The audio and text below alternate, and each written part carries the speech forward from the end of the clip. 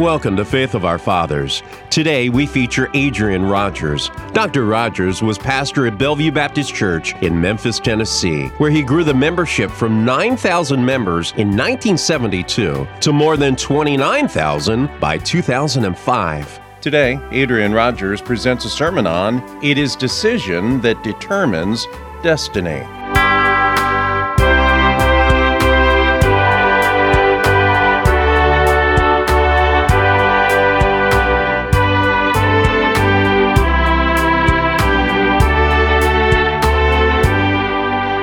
The book of Ruth is a wonderful book. It is a love story, but it is a true love story. It is not a romance novel. It is true. And we all love love. We all love love stories. I heard of some girls who were in the college dorm at the Christian college, and they were praying in their Vespers, and they were praying, Lord, give us pure hearts. Lord, give us clean hearts. Lord, give us sweethearts. And all the girls said, Amen.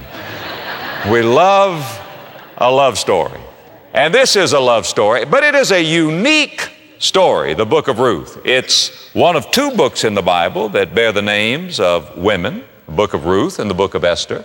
But this book is unique because it is devoted primarily to a woman whose name was Ruth.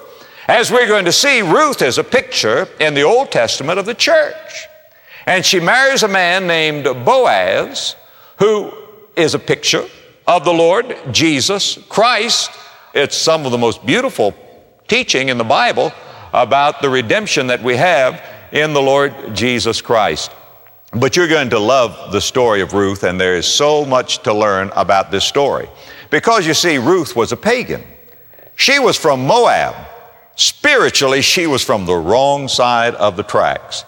And she comes to Israel, to Bethlehem, and she meets Boaz, very rich, very strong, very kind, very good. And Boaz, as we're going to see, was a bachelor. And so it's a Cinderella story. The maid from Moab meets the bachelor from Bethlehem, and they get married. It's a love story, a wonderful story, an intriguing story with plots and subplots.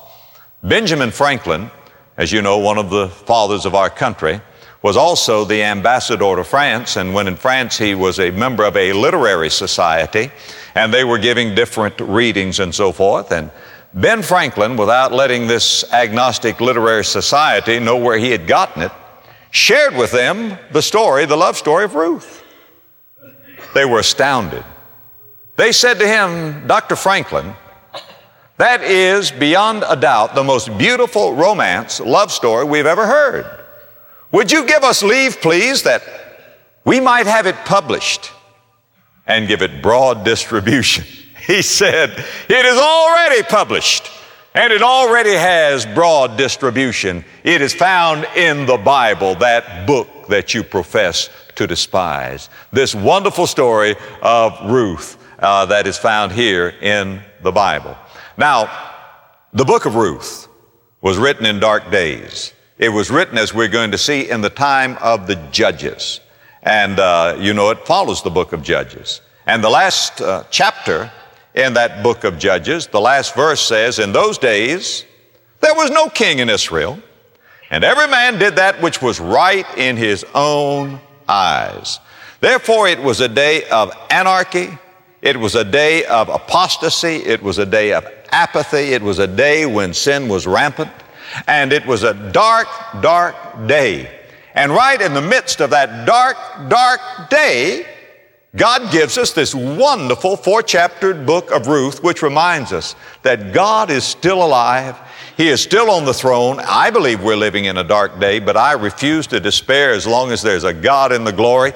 And books like the book of Ruth tell us that no matter how dark the day, there's always the star of hope in that dark sky. And God is the one who pulls back the curtains of night and pins those curtains with that star of hope and opens the gates of our lives and floods it with His light and with His glory. And if you are discouraged today, let me tell you, there's hope for you.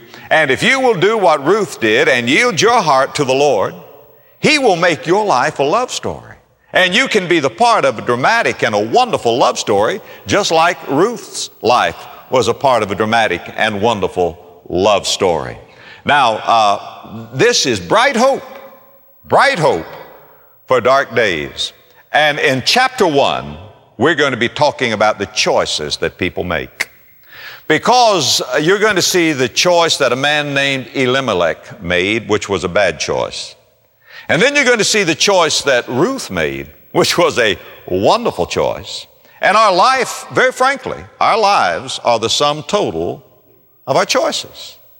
And so we're going to think under this heading, it is decision that determines destiny. And we're going to learn some things about decision making today and the importance of decisions, because we make decisions every day, whether we like it or not, or whether we agree or not. You will be making some decisions. Now, look, if you will, in chapter 1 and verse 1. Now it came to pass in the days when the judges ruled, that there was a famine in the land, and a certain man of Bethlehem. Now this is very interesting, because the name Bethlehem means house of bread. You remember it's where Jesus, the bread of life, was born.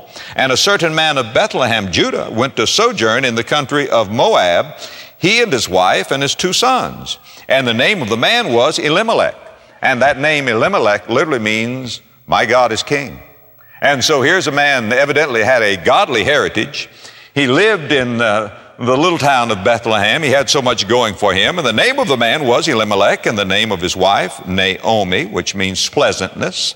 And the name of his 2 sons, Mahlon and Chilion, Ephrathites of Bethlehem, Judah.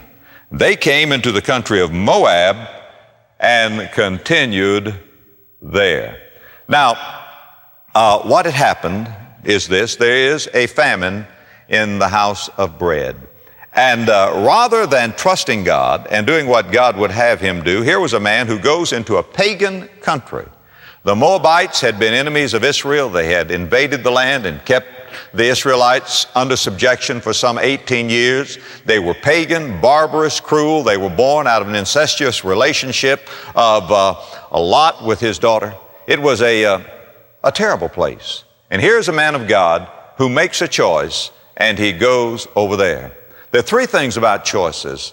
And the very first of these 3 things is the principle of willing choice. The principle of willing choice. God gives us a will. And with that will, we make choices. We're not automatons. We're not machines. We're not forced. God made us moral creatures. And when God made us moral creatures, God gave us a choice. Now you are free to choose. God says in the book of Deuteronomy, I've set before you this day life and death, blessing and cursing. Choose life that you may live. God says it's here. You can go to the right, you can go to the left, you can receive me or you can reject me. You can honor me, or you can despise me. You can accept me, or you can reject me. It's there. There's the principle of choice. And we like choice. Did you know if you want to get a soft drink, you can get Pepsi, you get a Coke, you get 7-Up, you get something else. You can get caffeine-free or with caffeine. You can get sugar-sweetened or artificially sweetened. You can get big, large, medium. We just like choices. Americans like choice. There is a store in New York City that has 2,500 different kinds of light bulbs. Now, a lot of these choices are inconsequential.